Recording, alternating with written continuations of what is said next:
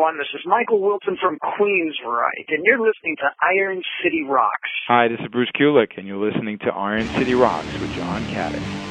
Yes. What's up, everybody? This is Sully Erna, and you are tuned in to Iron City Rocks. How you doing? This is Rob Balducci, and you're listening to Iron City Rocks.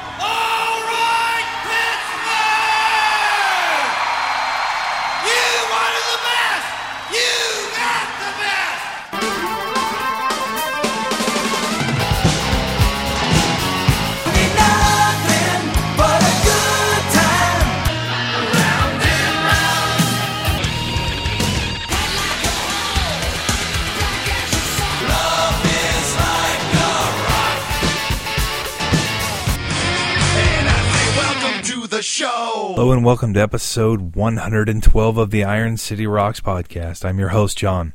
The Iron City Rocks podcast is a podcast devoted to promoting Pittsburgh's rock, hard rock, heavy metal, and blues music scene.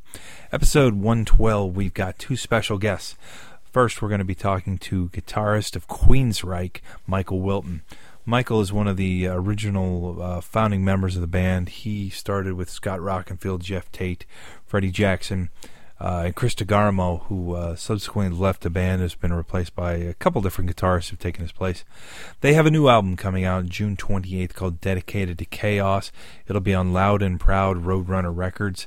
You can pick that up, I imagine, just about anywhere. And we got a chance to talk to him not only about Queensryche, but a couple other side ventures, including the band that we will be featuring first called Ratchet Head, which is Michael's kind of side project up there in the Seattle area. We talked with Michael about his beer making and some other side projects as well. Also joining us on the show from Favored Nations Record, which is Steve Vai's label, which features a lot of extraordinary guitar players. We have a new guy for you to check out. His name is Rob Balducci. Unfortunately, he was scheduled to do a show in the Pittsburgh area, which had to be scrapped through no fault of his own.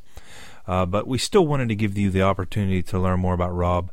If you're a fan of guys like Steve Vai, Joe Satriani, then Rob will be right up your alley. So, without further ado, we're going to get into a track from Ratchet Head. This song is called Coming For You. It is available at whipnation.com. And then we're going to play just a tiny taste of the new single from Queensryche called Get Started, just to get you in the mood to go buy the record.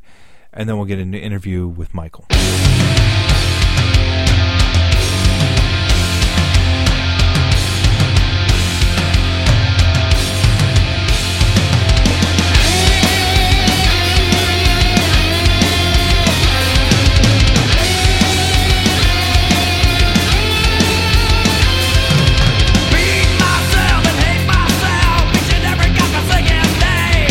Can't seem to taste the haze of life. I'll find just another way.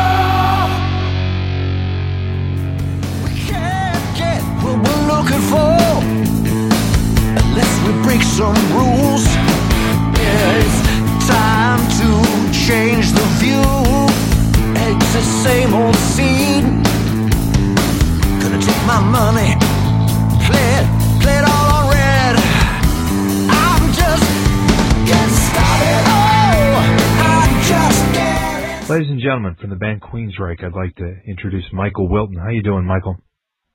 I'm doing great. Thank you so much for calling. Hope everybody's doing fine out there.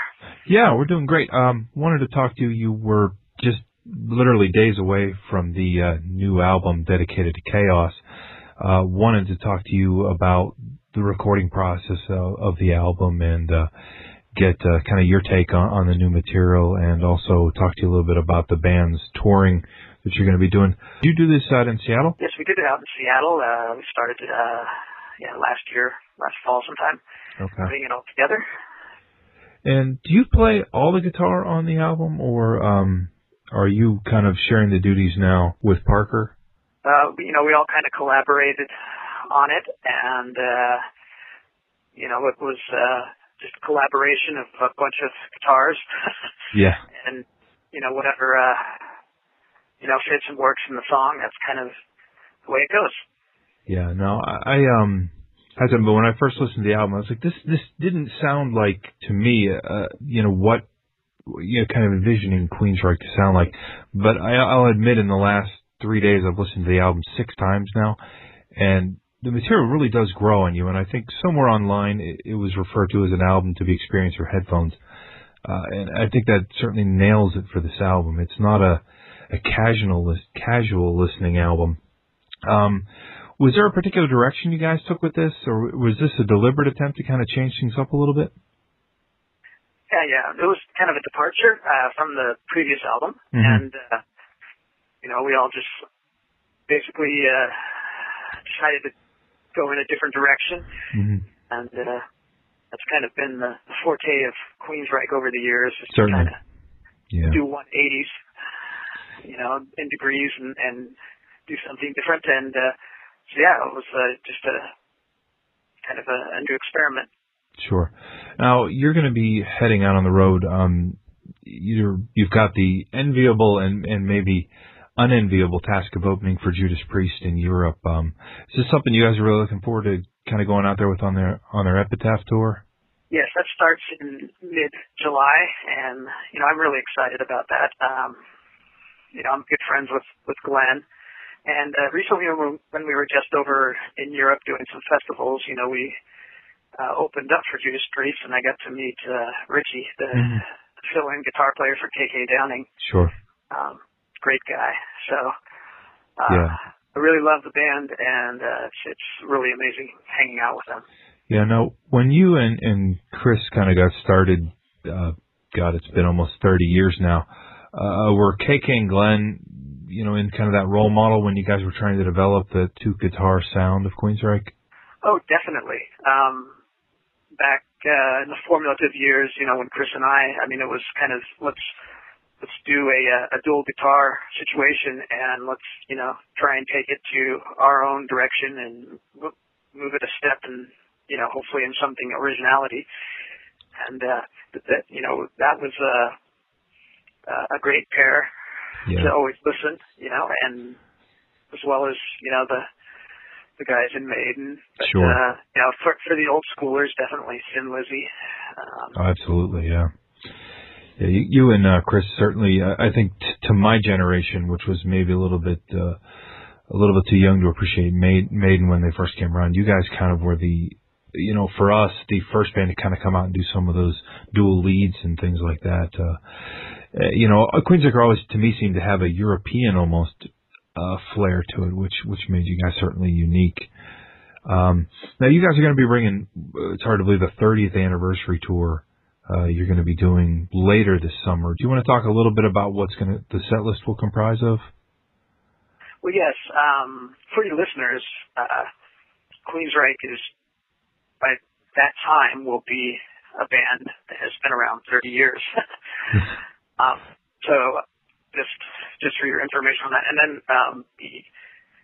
the 30-year tour basically is, we kind of all got in a room and said, why don't we, we've got 12, 13, whatever records. So let's try and, bring at least a couple songs off of each record. And, so that was kind of the premise and the idea. So that's kind of the idea of the 30-year tour we're going to try and play something off of every record at least, you know, and then we're you know, trying to make it kind of just a special tour. Want to incorporate some new, you know, visual candy that will be on the tour, and you know, it should be a hot summer. Yeah. It looks. Now, will that be like kind of an evening with, or will you guys be just doing like a 90, 120-minute set? Do you know? Yeah, usually it's you know, 90 or 100. It's okay. right around there. And okay. I know for a fact that on some of the shows there will be an opening act. Okay. Yeah, it's rumored to be some band from Ireland. That's okay. Yeah. Now, you're still with ESP, obviously, but are you still using Crank for amplification, or are you using something else in your arsenal now? Yes, I've been with a number of, you know, guitar amplifier companies, and basically I met with the guys in Crank there in Phoenix, Arizona, and I just like the quality of the amp, and I like that it's made in America, and that it's built, you know, really, really well, and it sounds like what I want. And you know, the sound I want, obviously, is I'm old school. I like kind of the, you know, the British amp with on steroids. Yeah. And that's kind of what the Crank 1980 does, and it's a real versatile amp. It gets a really good clean sound, so I can get that classic crystal glassy clean sure. sound. So, and you know, it's just well made, you know, all tube. Uses big 6550 tubes, and it's just okay. got a lot of power, and sure. it's 80 watts, and it's as much power as you'll ever need. Sure. Now, you've been with ESP now, it seems like forever. And you've always been kind of known as the guy with the black guitar with the skulls and the really cool inlays. And I know you use Les Pauls quite a bit. Is your guitar selections changed at all more recently? I noticed some Telecasters and things like that on your in your arsenal now. Well, I mean, personally, you know, which I don't take out on the road, but you know, back in the early '90s, you know, I kind of got that shopping bug for guitars, and got a few, and you can see them on my website, michaelwilton.com. But you know, predominantly for the last 10 years, I've really been using the ESP guitars live. You know, got them to make some really good quality constructed guitars. And yes, the black strap with the glow in the dark skulls, that's one of my signatures that I take on the road. And then I have another one it's got a beautiful heinous looking demon on it. Yeah, I saw that on ESP's website. Yeah, so and that one is one that I take out on the road. But when I'm home and when I'm in the studio and jamming, I tend to use all types of guitars. Sure. I do have a lot of Les Pauls. I have Les Paul types, which actually are ESPs from Japan called Edwards, which are really good. And it's I've got all the other companies which make great guitars. So yeah, I've got a palette of diversity. I like to try lots of different guitars. Sure. Now, you've got a couple projects in the works aside from Queensryche. Foremost in my mind is Ratchet Head, with a single coming for you. Would you want to talk a little bit about what Ratchet Head is? Sure. Ratchet Head is just an incarnation that happened in the local area of Seattle, Washington, where I live, and it's kind of a project band that using local guys. So when we have the chance, we can go do a few shows and just have fun and jam and crank out some really heavy stuff. That's just about finished. I've gone through different incarnations of it, with different members, and to fit the style. And we're about 10 tunes into it, so it's something, I got to weave in between my day job. So it's like, sure. It's going to take time. I want to make sure, it's right. Yeah. Now that's available at Rat Pack Records. Is Rat Pack Records? You've got a couple things going on that website. Are you actually involved in Rat Pack Records, or are they just the label that carries Ratchet Head? Yeah, Rat Pack Records is run by a friend, and that's all separate from me. That's kind of the conduit where everything goes through. Sure. And we do a lot of other promotional things, and a couple other my business ventures I run through there as well for marketing and promotion. But okay. Yeah, that's it's www.whipnation.net. That kind of takes you right there to everything that's going on. Lots of great stuff on that. Yeah, you've got clothing line, Whipwear. You've got Whip Ale, beer. How did you get involved in beer making? Was that just a hobby that turned into a venture, or? I had done some beer crafting, years and years ago, but then this just kind of fell in my lap. And one of the local microbreweries in the Seattle area wanted to do a beer, and I kind of came up with a recipe and went from there, and then we just refined it, and it took off, and then had to unfortunately move to a bigger brewery, so which is good, and we've just restructured it now, so we're going to get it hopefully in a 10-state deal, and we'll be at some tasty beverage houses, on the East Coast, I know. So we're working on that. Got to do all the paperwork and the, you got to abide by the state laws and everything for alcohol. So I know it's a bit of a task, but once we pay the men, we'll be able to get that in, and it's a really tasty pale ale, and everybody should enjoy it. Now, I know you've got beer. I know Jeff on his website has got wine. You guys have got quite a bevy of beverages to keep your interest. The clothing line. The clothing line. It's like that kind of was just a promotional item that that kind of took off a bit, and it's kind of just a promotional thing that we do here and there, and it's not really heavily pushed or anything. That's the whole clothing industry. It's like it's so competitive, and sure.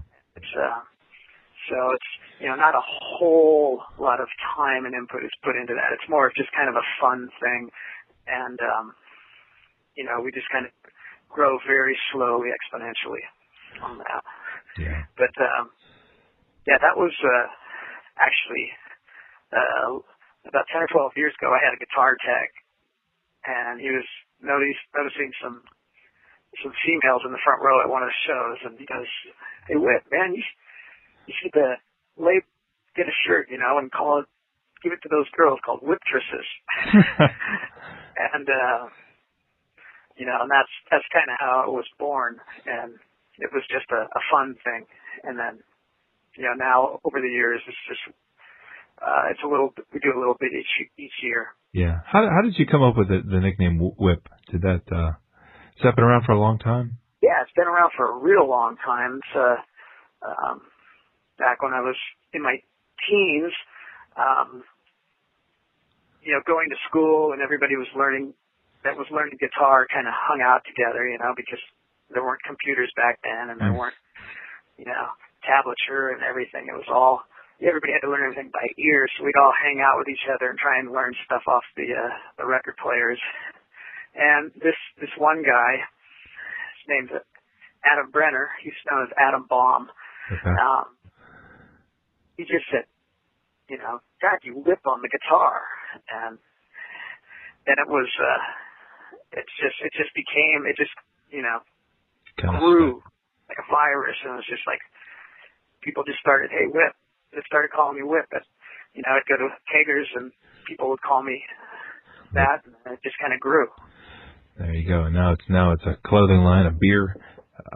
You can't go wrong there. So, one question I had for you, and this goes back to I think the day I first saw you guys on MTV many moons ago. I think it was the "Gonna Get Close to You" video. looking back at the umlauts over the Y, good idea, bad idea? You know, it could be perceived in both ways. Obviously, we were young at that point, and we just wanted something that looked cool and European. You know, little did we know that changed the sound and the pronunciation of Queensryche. So you go to those countries where the umlauts are used a lot, and they go, oh, yes, we love Queensrÿche. We're from Queensrÿche. You guys had such a unique look. I mean, especially for that time. I remember between the umlauts, we were trying to figure out how to pronounce it. We kept calling you guys Queensker because we had no idea how to pronounce it as American kids. And honestly, Jeff's hair in that video in particular, we're like, well, this guy looks like he's from another planet. And I'd never seen Jeff spelled that way. And we used to call him Guiof because we had no idea. There's this operatic singer with this crazy hair in this band with the funny spelling. And we had butchered it all. It was until Mindcrime when, you guys got to be a little more mainstream on some of the metal shows where we found out we were pronouncing everything wrong. Mm-hmm. But yeah, when an artist has a career or a career span, something like what Queensryche has, the individuals in the band tend to go through phases, and it's especially in the clothing and the style. As far as hairstyle, it is what it is. You just got to be yourself, and if the world doesn't like it, fine. But it's like people just have to go through these times, and everybody always asks me, "Hey, would you go back and change the way you look?" No, it kind of is what it is. Oh yeah, and in 1984 and 1985 and stuff like that, that wasn't, it didn't look odd really. It was just different. And the bottom line is, it's like our whole idea was like, let's just let the music do the talking. Sure. Let's let the music speak for itself. Yeah, if you had the opportunity to see Rush's Beyond the Lighted Stage documentary, it was enjoyable to listen to Geddy Lee kind of make fun of his own hairstyles. He referred to his hairstyle from the 80s as the coonskin hat. It was, everyone looked like that, so. Yeah, many styles for the 80s. Sure. I'm sure we tackled a bunch of those. Sure. Yeah, I'm a big fan of Rush. They're a big influence in my playing and my way of thinking. Sure. That's really cool. Yeah. So and I've seen that show. That brought me to tears. I mean, it's so real. It's what a great video movie. I mean. Yeah. Sam Dunn and company make great films. All right. Well, you take care, and we'll see you down the road, man. Take care. Okay. Thanks. Bye. Bye. From the depths of hell, Rob Zombie and Slayer. Promo West North Shore presents Slayer and Rob Zombie together. Saturday, July 23rd, Stage AE Outdoors. Doors open at 6 p.m. Double Edge, the king of the corpses, Rob Zombie. A mega meteorological experience with Slayer. 2 full sets. Saturday night, July 23rd at Stage AE Outdoors. People of Earth, prepare yourselves. Tickets are on sale now at all Ticketmasters. Charge of 1-800-745-3000 or online at Ticketmaster.com. For more info, go to PromoWestLive.com. Produced by Promo West North Shore. All right, special thanks to Michael Wilton and all the folks at Rat Bat Records for making that interview happen. It was quite enjoyable to talk to someone who I've been a big fan of for quite a long time. So big thanks there. Hey, while I am thinking of it, IronCityRocks.com/contests, or you can just go to IronCityRocks.com and click on contest.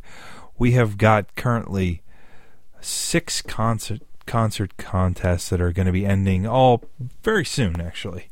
We have got 2 tickets to see 311 and Sublime at Stage AE. We also have a pair of Poison, Motley Crue, New York Dolls tickets for Stage AE. Leonard Skinner at Stage AE, the Goo Goo Dolls with Michelle Branch at Stage AE. Also, 2 tickets to see Amon Amarth, who had been guest on the show not all that long ago. Going to be bringing 2 sets of music to Mr. Smalls. They're going to be doing I believe the new album in one set and then another set. So is this going to be an evening with Amon Amarth? Also, if you go to facebook.com/Iron City Rocks, under the events, we have a show there. It's listed as The Children of Bodom, Devin Townsend, and Septic Flesh. If you RSVP to that show that you're going, you will be entered to win the t-shirt of your choice from Children of Bodom at the merch booth that night. So go ahead and enter that.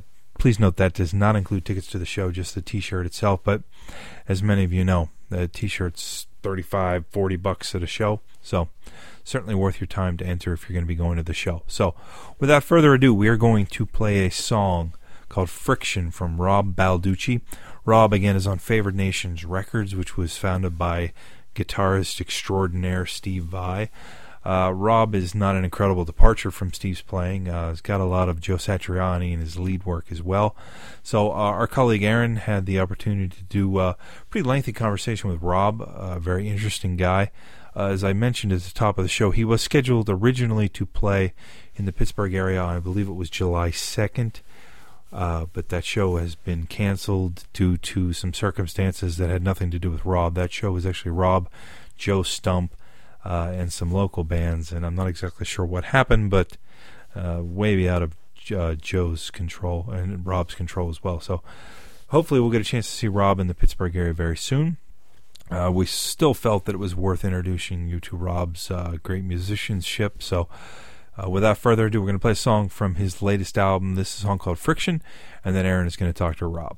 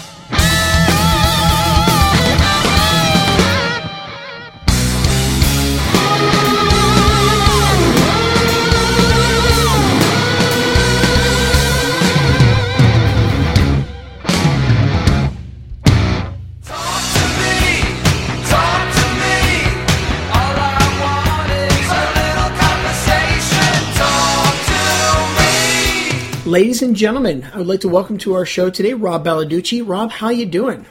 I'm doing good. How you guys doing? Great, Rob. I'm glad you could take time out of your touring schedule to be on the show with us here today. Oh, no problem. Thanks a lot. So, for our listeners who don't know, Rob is a guitar player, and he is quite a guitar player. He has his current album that he's supporting right now called Violet Horizon, and he should hopefully be coming through the Pittsburgh area sometime in the near future. We're hoping to see him here, get a show in here with him. So, Rob, for a little bit of for our listeners who aren't familiar with you at all, could you tell us a little bit about your style? I'm basically, an instrumental guitar player. I've been doing this for a long time. This Violet Horizon record is a new record that I have out that's on Steve Vai's Favorite Nations label. I actually have, this is my third record for Steve Vai's label. And I have one that my first debut was released in actually 1995, which was on a Sony distribution label. So I've been doing it a lot, and I would describe it as it actually runs the gamut, but it's hard rock, heavy metal. You know what I mean? If I had to put words on it, maybe like Steve Vai meets Dream Theater on acid or something like that. But, it's definitely musical. It's, a lot of times, a lot of people try and talk about, when they think about instrumental guitar music, they kind of like try and throw it into the bag, and they say that it's like shred, and they put all the stuff on it. But really, my main concentration is songwriting, so a lot of my music, even though it's instrumental, it's almost like the guitar is taking the place of the vocal. And, it's very melodic, so, you're going to be able to listen to it and you're going to be able to hum the melodies back, which is one of the things that I try and concentrate on. Well, I got to tell you, Rob, I completely agree with that statement that you just said there about being very melodic and focusing on the songwriting, because as I sat down to listen to the record, I got to tell you, I was so impressed with not just your guitar chops, because, you're a heck of a guitar player, and I can't wait to talk to you about that, but just your ability to write a song, and write a complete song. And it's exactly what you said there about those singing melodies coming through in your guitar. It's just like a voice. Oh, thanks a lot. Yeah, I'm glad you picked up on it. Absolutely loves it. Really enjoyed the record. So let's talk a little bit about where you started. When did you pick up the guitar? Why did you pick up the guitar? Well, I picked up the guitar probably, I was probably like, I would think like 11 years old. I have an older sister of mine that, I have three older sisters, so I'm the baby of the family, so all my sisters are into all this music and stuff, and so I was introduced to like Led Zeppelin and the Rolling Stones at like a very early age, and my older sister used to play guitar. She had an acoustic guitar laying around. She started showing me chords and stuff. And, that was probably around like 9 or 10. And I started to, not take it too seriously. And then, I don't know, something, it's weird. It's 11, 12 years old. Like, a lot of things basically happened in my life. You know what I mean? I don't talk about it too much, but like, for instance, I basically came down with juvenile diabetes, which I'm not, if you guys are familiar with that or not, but basically it's type 1 diabetes, and you have to take insulin and all that kind of thing. So it's a pretty, big thing for a young kid to go through. And at the same time, I kind of hooked on to this guitar thing, and I think it was really like a thing that was meant to be, because, when you get news like that, you know what I mean? I kind of like almost used the guitar to kind of escape, what was going on, and I really drove myself to practice a lot, and used it almost as like an escape. So I really practiced a lot, and you know what I mean? From like 11 to like 15 years old, I really practiced, and I got a lot of my stuff down, even to the point where I started teaching at local shops around like 15, 16, and I've been teaching ever since. Wow. Well, you definitely took an experience that could have been not so great and turned it definitely into a positive then. Yeah, no, definitely, for sure. You know what I mean? I tell you the truth, like, a lot of people talk about stuff, and, like with anything that takes, it takes discipline to learn anything, whatever instrument it is, or whatever you're into, whether it's music or, whatever job that anyone does, there's a discipline involved, and I think that, it actually, it's horrible to say like something like that is a positive, but I think it actually, I wouldn't change things because I think it made me very focused, and you have to be very organized when you have diabetes, and you have to worry about what time you're eating and what time you have to be very focused and organized. So I basically took that mentality and put it towards my guitar playing, which I think was a benefit. So sometimes you take a negative and you turn it into a positive. Oh yeah, and that's fantastic. So at what point then did you decide that music was going to be your career? Well, you kind of struggle with that. You know what I mean? I definitely knew that I liked guitar and I liked music, and I was in bands. I was in the bands at a very early age. I'm lucky to have a family that was supportive of that type of thing. I was in bands with guys that were like, I was 15, 16, they were 18 and 21. So I had to have a chaperone. My father used to drive me to all my shows, and it was pretty cool. You know what I mean? And then it was time to go. And I was studying. I studied a lot, and I believe in teaching, and I believe in studying. Not only rock guitar, but I studied jazz and classical and whatever you can, because it influences you in different ways. But around the time of going to college, I was just about to go to Pace University, and I don't know. I just said, well, maybe I should do the music thing. So then I ended up going to a local music college here on Long Island called Five Towns College, and I took up music composition and jazz composition and music education. So that's kind of what made me go into that direction. And I wouldn't change it. You know what I mean? I think that it's a good thing to do. I wouldn't say that going to a music college is what's going to make you play guitar better or anything. I just think that you surround yourself with people that are into music, and it's a good atmosphere. So it definitely, I don't know if it helped my guitar playing, but it helped my theory of and understanding of music a lot. That's excellent. So where was I going to go with this? So, going back to the music college thing, because I wanted to touch on something there. What do you think you got the most out of that experience? Well, it's weird.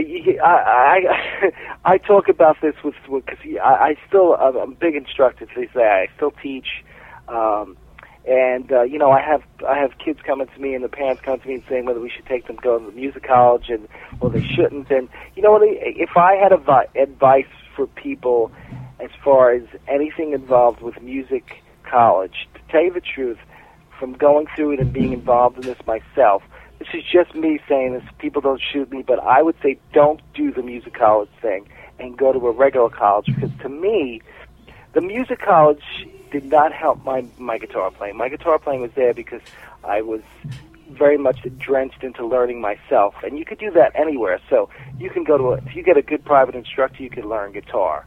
I think the benefit of going to music college is maybe getting me in touch with musicians and instructors that were doing this for a while, and putting you in an environment of creative environment where you're around talented players, maybe even better than yourself, which I think is a thing that gets you better when you're around musicians that are better. So I think that's probably the benefit.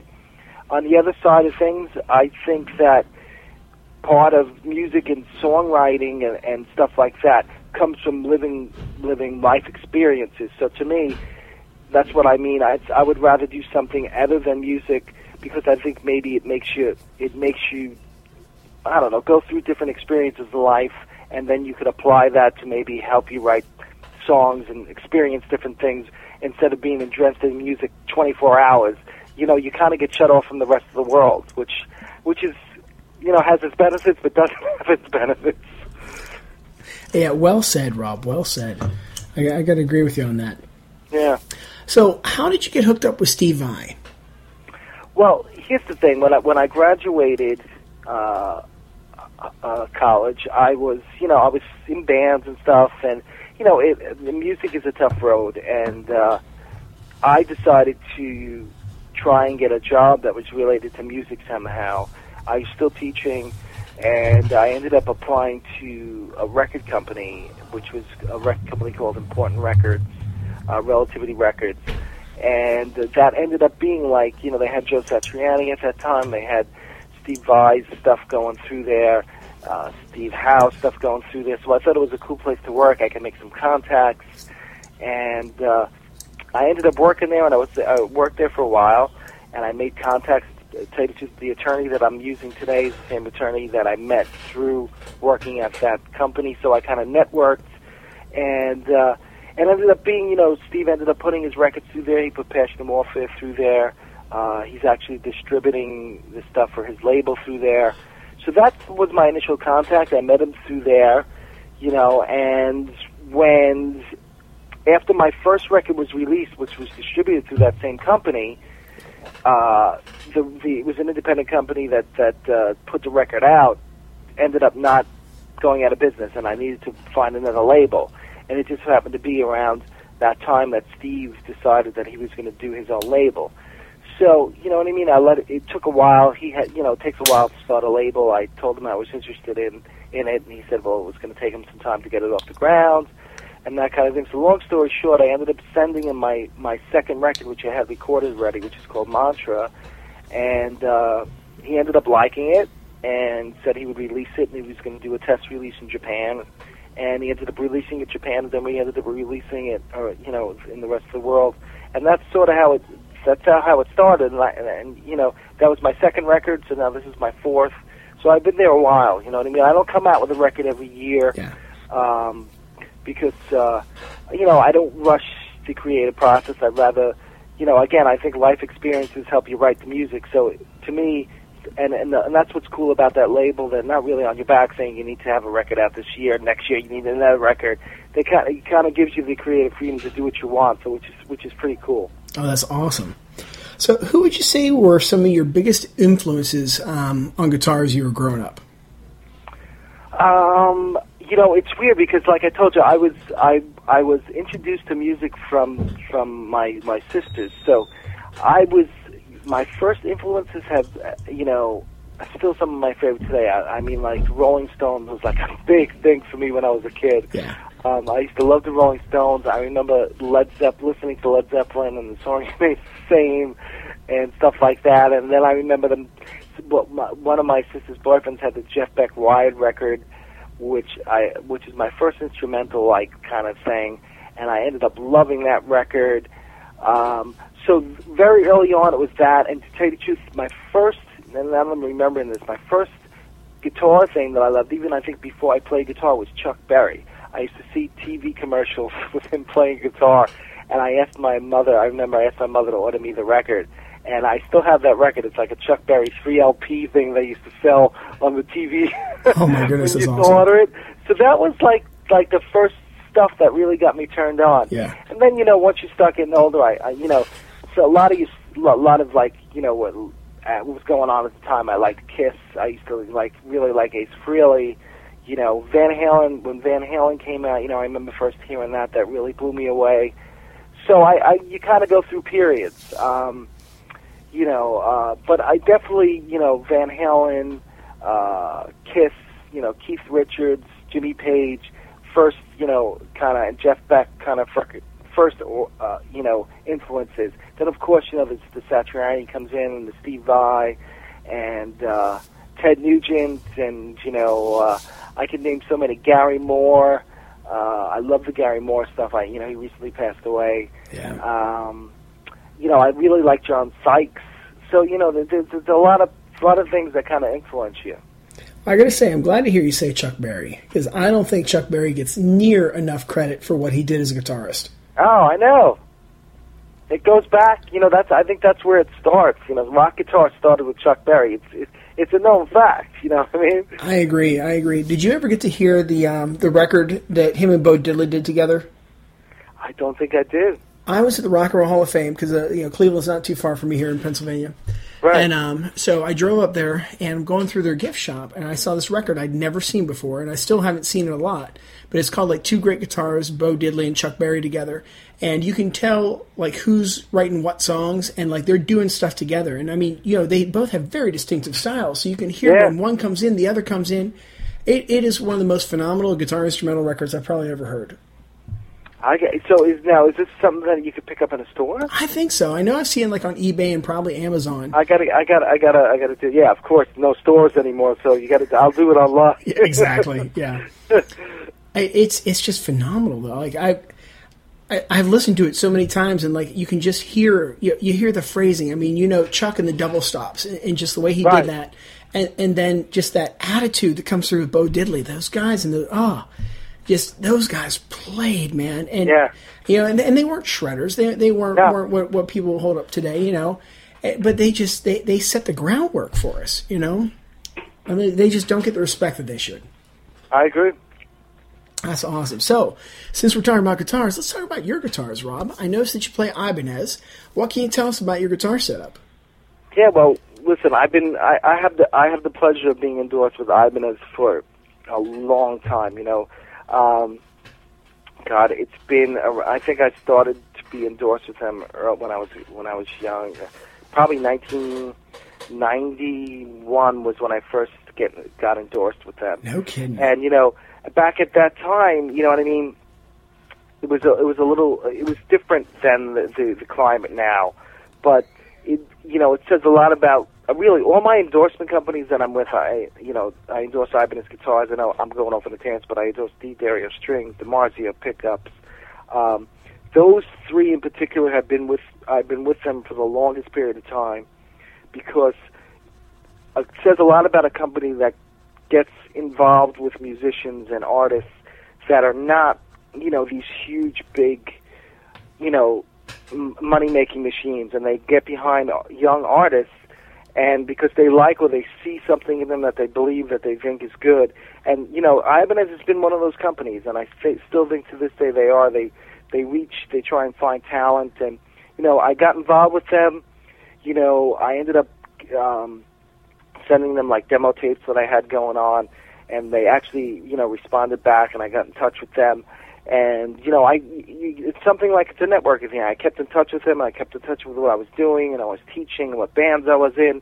And finally we did, like, what's called, like, an early endorsement, which was like a reduced, reduced cost on product.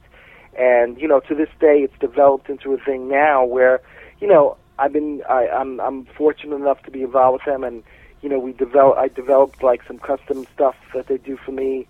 So, I have some custom guitars. My big thing is that I like to do is, because of recording, I feel that I want to get different woods and different guitars. So when I have a guitar done, I usually try and do something that I didn't do before on the guitar. So, for instance, I have a mahogany guitar with a maple top and a rosewood fingerboard, and then I have a basswood body with a maple top and a rosewood fingerboard. And both of those woods are going to give you a different sound. Especially when you record, you want different things.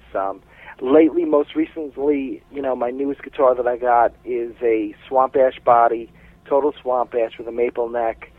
And, we did a couple of different modifications. Just, I like my knobs and my control knob down a little bit more because of my picking hands. Sometimes the volume knob gets in the way. Yeah. And I decided to go with maple on the last couple of necks, that fretboards that I've done, because I always thought back. I was really into rosewood over time, and I started to think back all these guitar players that I really like. So Van Halen, and you think about David Gilmour, and you think about some of the early Hendrix stuff, and Paul Gilbert, and they all have maple fretboards. So I said, maybe I'm missing something. So I decided to get a maple fretboard, and I'm digging it. You know what I mean? It's got a little different sound. It's more twangy. It's a little bit more cut in it, and so I'm really digging it. So that's my newest guitar is a swamp ash guitar, sort of like a cranberry burst with a maple fretboard, and it just sounds really good, and they play really well. That's awesome. Now, are you still using humbuckers? Or are you using single coils on that? Well, I'm using a humbucker in the bridge, okay. And then in the neck position I have a single coil. Now, so you kind of get like the best of both worlds, sort of.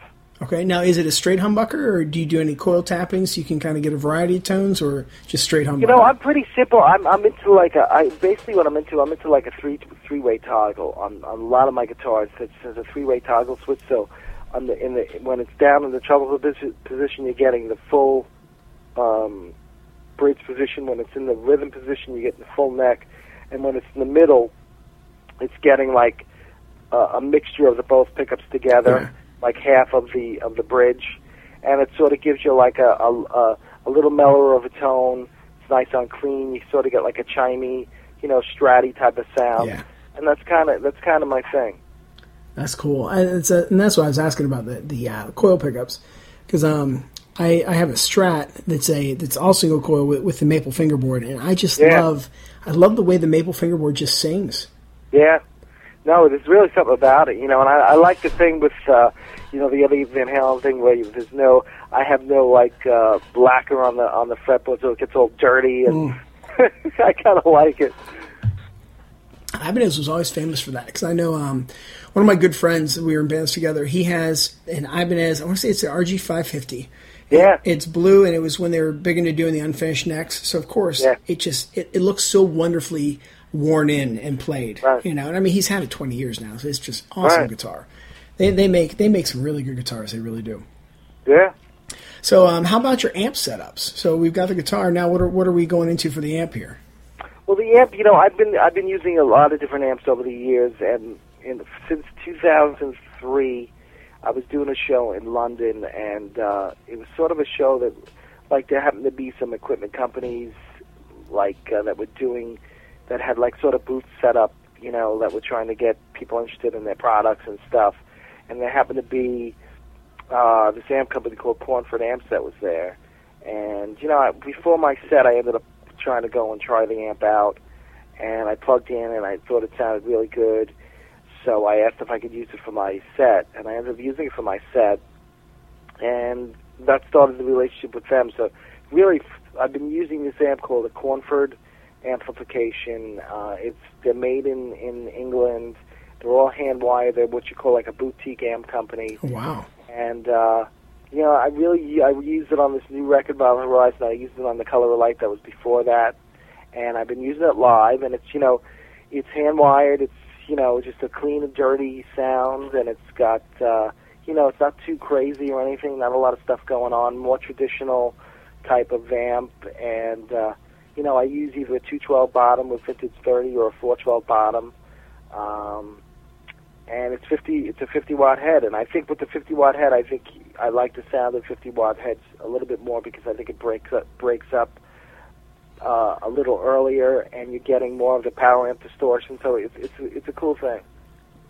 I've never even heard of that line of amps. I'm disappointed in myself for that. No, you definitely should check it out. Yeah, I love checking out new little amp companies and stuff. I'm primarily a bass player myself.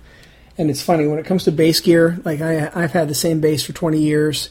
Over 20 years now. I haven't really changed much. But when it comes to me playing guitars, oh my goodness, I go through guitars like crazy. I don't know what it is about the guitar. And same with the amps. I'm like, oh, this sounds different. Oh, this sounds different. It's like getting a new crayon, Yeah, well, there's this big thing about, like, if you're serious about guitar and you're serious about, sound and stuff, there's the whole thing, the quote-unquote the tone and stuff. And, my belief is that, if you talk to a lot of guitar players, everyone has their own opinion, but there's one thing that everyone says is that tone comes from your hands first. So that's where it starts, and then, to me, it's a combination of the guitar, the type of wood the guitar is, the type of pickups the guitar has. It comes down then to the cable that you're using, to the amp that you're using, and whatever effects are in between, and what strings you're using. So to me, it's a big conglomeration of what you're using with your hands, though. Your hands play the most important part, because you could be a guitar player, and you can go and you can play through my rig, and you're not going to sound like me. So if you plug me into Eddie Van Halen's rig, I'm not going to sound like Eddie Van Halen. You know what I mean?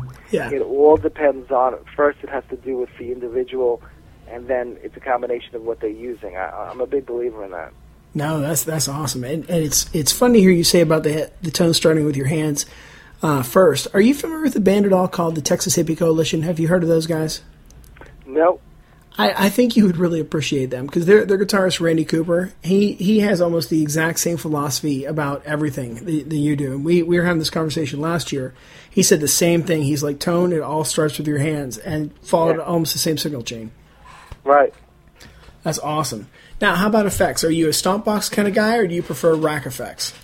Well, you know what it is? I used to be a rack effect guy, and now I'm really old school. You know what I mean? I have an amp head, guitar, and then I have stomp boxes. And I've been using Morley pedals for a long time. It's another company that I endorse. And like in this interview, you hear me saying that I'm endorsed by a lot of people. I'm endorsed by Ibanez, Cornford, D'Addario. I'm endorsed by DiMarzio, with Morley. But you got to understand that these are not my endorsement of them is because I seek them out, or we got into a mutual arrangement. But I'm a big believer in, because there's this big thing in this industry about endorsing companies, and there's guitar players out there that are trying to get free gear. That's not what I'm about, and I just want to get that out there. I would be using all the equipment I'm using now, whether I was endorsed with these companies or not, and I think that's where guitar players and musicians have to go first. If you like the equipment and you really love the way it plays, then of course try and seek out the company, and not vice versa. Try and seek out the company because you just want to try and get an endorsement. It doesn't work that way. So at least in my eyes. But as far as pedals, you know what I mean. I really like. If you're not familiar with any of these companies, Keeley Electronics, which is a company that kind of mods like stomp boxes, and they have a couple of their own pedals out. I also really into exotic pedals, which is another like boutique amp company. They have just an overdrive box called the BB preamp that I really like. Again, Morley pedals. There's a company called Maxon that makes some pedals that are really nice, and Eventide pedals, which they were known for their racks, and now they're making pedals. So I kind of like. Those are kind of the things that I'm using now. You go through phases, but, I'm a big believer in those. I like overdrive boxes in front of my amp because I think that it drives the tubes a little bit. Not distortion pedal, but an overdrive pedal. And it kind of, if you heard on some of the CDs, there's some feedback sections on there and stuff like that. And part of that sound is getting like an overdrive box to push the amp to get it into those overtones and that feedback stuff. So it's kind of cool. Oh yeah, no, I love that. So let's talk now about where this tone is coming from in your hands, because there's something on the record I wanted to ask you about. There's a tone, and I am not going to do a good job describing it, and it's all over. I was going to try and pick a specific song, but it's literally all over your records, or just all over the entire record. It's like a gurgling kind of sound. I can't tell if you're smacking the trem. Oh yeah, I know what you're talking. yeah, you know what that is? That's called flutter. I call it flutter. Okay. Basically, what it is when you're using and it's good, especially on the I like this about the Ibanez trem system that they have on their guitars. With a floating trem system on a guitar, because it's floating. And if you have the bar, and if it's set right, which the Ibanez the bars on there are really cool and they're set up properly. What happens is when you play a note, and then you take the bar, and instead of like holding it like you would normally do, and like doing it up and down like a vibrato, what you're doing is you're taking it and you're kind of flicking it up and then letting go, so the bar bounces up and down. Okay. So that's kind of that sound that you're hearing. And I use the whammy bar a lot, and I use it for effects, and I use it for that kind of thing. So that's definitely what you're hearing. Well, it's phenomenal, and because I'm listening to the record, going, "How's he doing that?" I wasn't sure if you were using like a whammy pedal, right? And I mean, it's so fluent, because at first I'm thinking like, "Oh, you've got to be hitting the trem like that," but it's so fluent. I mean, you do it as smooth as like a pinch harmonic.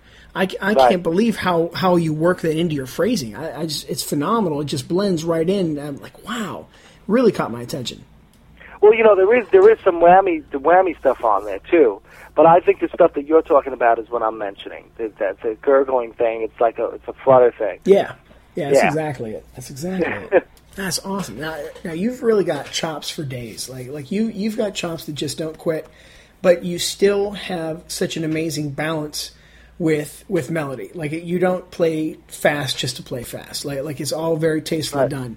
So, and I kind of want to tie this into the education piece here. So what have you done to kind of study to get your chops up to that level? Well, there's a couple of things. To me, there's you got to separate. The things that you're talking about. So one is chops. So chops to me is your technical ability. So technical ability comes from repetition of things and focus and discipline and practicing. And to tell you the truth, that, as long as you can get somebody and sit them in a room and say, practice this thing over and over again and play to a metronome and stay there for 5-6 hours and then try and do this every day, you'll get the same results. So that part, what people don't realize is technical ability is the easiest part of the instrument. What comes into play later is songwriting and vibrato, which a lot of people forget about these days. Is vibrato to me is what separates the best players from the other from somebody that's not a good player. So, shop-wise, that's basically what I did, you know what I mean? When I was going to school, when I was studying, I would sit at home with a metronome, and I call it the wood-shedding years, you know what I mean? Yeah. Everyone has to go through that period. So I'd get home, I'd sit home, and I'd get my metronome out, and I would put it on, and I would do my finger exercises. I would set a timer, and I would say, all right, I'm going to do this for an hour. Then I would say, all right, I'm going to work on major scales, and I'd set that for an hour. Then I would say, all right, I'm going to work on arpeggios, and I'd set that for an hour. Then I would say I'm going to work on chords, and I would do that, and I would do all this stuff, and then at the end of that whole thing, then I would take a break, and I would say, all right, now I'm going to play, and the good thing about that is leaving the playing and the improvising to the end of your practice sessions, because you're so warmed up by the end that you're flying all over the place, and the creativity is going to be a lot better. So that's a big thing that I used to do. On the other hand, that's the technical part of it. But for songwriting and stuff and learning, of course, to me, I'm a big believer in learning music and learning theory and stuff like that. But one instructor told me one thing that I really believe is the essence of a musician is you need to learn whatever you can about music and the guitar or whatever instrument you're in. But once you learn it, you basically have to forget it. That was one of the most important things that I've learned, because when it comes to songwriting, I don't use any sort of musical sense at all. I don't think I'm going to write a song and I'm going to think about it in this key, or I'm going to think about it in, what I want to do. Really what I'm doing is just hearing a melody in my head, or I hear a chord progression in my head, and then I work it onto the guitar. That's how you come up with the best thing. And, everyone has their own process, and my process turned out to be something that I think works, and I think it works for me, and I think it works for other people, in the sense that there's always something that inspires me to write a song. So if, like, for instance, if I'm thinking of, if there's this, I'm married, and my wife is Karina, and I, was thinking about her, and I'm thinking about our life together, I get that as an inspiration. I have that thought in mind, and then I try and concentrate on that and write a melody or a chord progression. I wrote a song about my mom, so I think about my mom, and I think about, things about her, and then I concentrate on that, and I write a song about it. It starts with a melody, and then I kind of work it into something. I think that if you take that approach, not only will the songs mean something to you, but it seems to me that the listeners pick up on stuff, and they say, wow, that song sounds great. There's so much emotion in there. What is that song about? It reminds me of something about this, or, you know what I mean? So I think that's a big thing that is a good thing for people to do, and maybe not enough people do it. I think that's phenomenal advice. I really do. Because, you're right. All the chops in the world aren't going to help you write a really amazing song. Because we've all heard it. We've heard the guitar players that are just amazingly technical, but then the record's just cold. It's boring. You know? And that's what, again, coming back to when I sat down to listen to Violet Horizon, I was floored by how much musicality there was to the record. I mean, you are a guitar player's guitar player. You've got the chops. You've got all the shredder stuff that I love from the '80s. But man, you really put the songwriting first. Oh, thanks a lot. You really do. I love that. Now let's last thing we'll talk about here today, and I'll let you go, is education. So when I went to your website, what really grabbed me, when I was getting ready for this interview, was just how committed you are to education about the guitar. You've got the video on your site for your lick of the day, or lick of the week, I think it was. And then what really floored me is on the Violet Horizon page, you actually broke down and had separate videos about each of the songs and you performing them. Right. So why don't you tell us a little bit about that and about your dedication here to guitar education?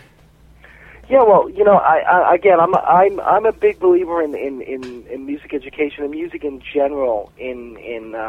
Especially with kids growing up. Like, we in the beginning of the interview we talked about how I kind of used the guitar to overcome some stuff that was going on with me personally. And I think music in general, is a good healing thing. And again, you keep a child busy, you get them focused on an instrument. They're much better doing that than doing something else, and it's proven fact that music education when you're a child, actually, children that study music and instruments do better in scholastics than students that don't study music. So I think it's a focus thing, it's a discipline thing that you can apply to the rest of your things that you do in your life, whether it's your schoolwork or whatever, work in general. So I think it's really important, and I like teaching. I think that when I teach, not only do I help the student, but I think the student helps me. Sometimes they look at things differently in a different way, and you can end up learning stuff from somebody seeing something different. I think that's really important. The thing about guitar players and musicians in general is everyone sees the neck and the guitar differently. So I might sit down with you and you say, hey, Rob, I here's that scale that you showed in your site. But you know what? I like to do something like this with it on the end, and I like to play it with these two fingers, and I like to move up. Instead of playing the E on the 5th fret, I like to jump up and play it on the 9th fret on the. You know what I mean? It's your interpretation. Everybody interprets it differently, and I think a lot of people can learn from other people. So, I decided to do this thing on my site where I do a lick of the week. Sometimes it's funny stuff like this week. It's funny, you know what I mean? I went on this rant about microphones, so don't judge it on that one. But there's other ones where I go into songwriting, and I talk about what my inspiration is for different songs, and then I'll go into maybe a technique that I use, and to tie this all together is I basically recently I hooked up with this company called Rock House Method. And we're coming out with an instructional video where I kind of tie in all this stuff. I talk about inspiration. I talk about vibrato, all the things that I find important about a guitar on this DVD. It was supposed to come out last year, and they had some issues with duplication. But there's advertisements in Guitar Center now, a musician's friend. So definitely keep a lookout for it for this summer. It should be coming out shortly. Oh, that's excellent. Well, Rob, I won't take up any more of your time. I do want to thank you for coming on our show today. We really appreciate it. Well, thanks a lot. I really appreciate it. Thanks so much. It was a pleasure to talk to you. I'm so glad that you like the record, and it's good to hear when people actually pick up on the stuff that you're trying to do, which says a lot about you. So thanks a lot. Well, thank you. All righty. REO Speedwagon celebrates the 30th anniversary of the release of their iconic High Infidelity album. September 18th, 7:30 at Trib Total Media Amphitheater at Station Square. All those legendary hits from High Infidelity and more. Reserved seats are on sale now at all Ticketmaster locations, Ticketmaster.com, or by calling 1-800-745-3000. Presented by Drusky Entertainment and Pittsburgh Concert Group. All right, again, big thanks to Rob Balducci and also Aaron for doing that great interview. You can check out more about Rob at robbalducci.com. That's BALDUCCI.com. Also, again, a giant thanks to Rat Pack Records and Michael Wilton of Queensryche for getting that interview. They will be coming to town. Queensryche will be on August 14th to play the Palace Theater in Greensburg on their 30th anniversary tour. So that's going to be a can't miss, to be hearing songs from albums like The Warning and Operation Mindcrime and Empire and things like that. So certainly worth getting a ticket there. You can find more information on that out at elcoconcerts.com or go to the Palace Theater's website. You can Google that, I'm sure. Also, don't forget to check out our website, IronCityRocks.com. Check out the concert page. Check out the concert calendar page. Also, check out the contest page. Join us on Facebook. We've been trying to get a little more interactive on Facebook with some questions of the day and things like that. So we really appreciate all the folks who have been taking their time to jump in and weigh in on their opinion. Your opinion is certainly welcome. So again, Iron City Rocks on Facebook. We are no longer on MySpace. Kind of see that as a sort of a dying animal, in my opinion. We are on Twitter, twitter.com/Iron City Rocks as well. So we thank you for the time and listening, and we'll talk to you next time.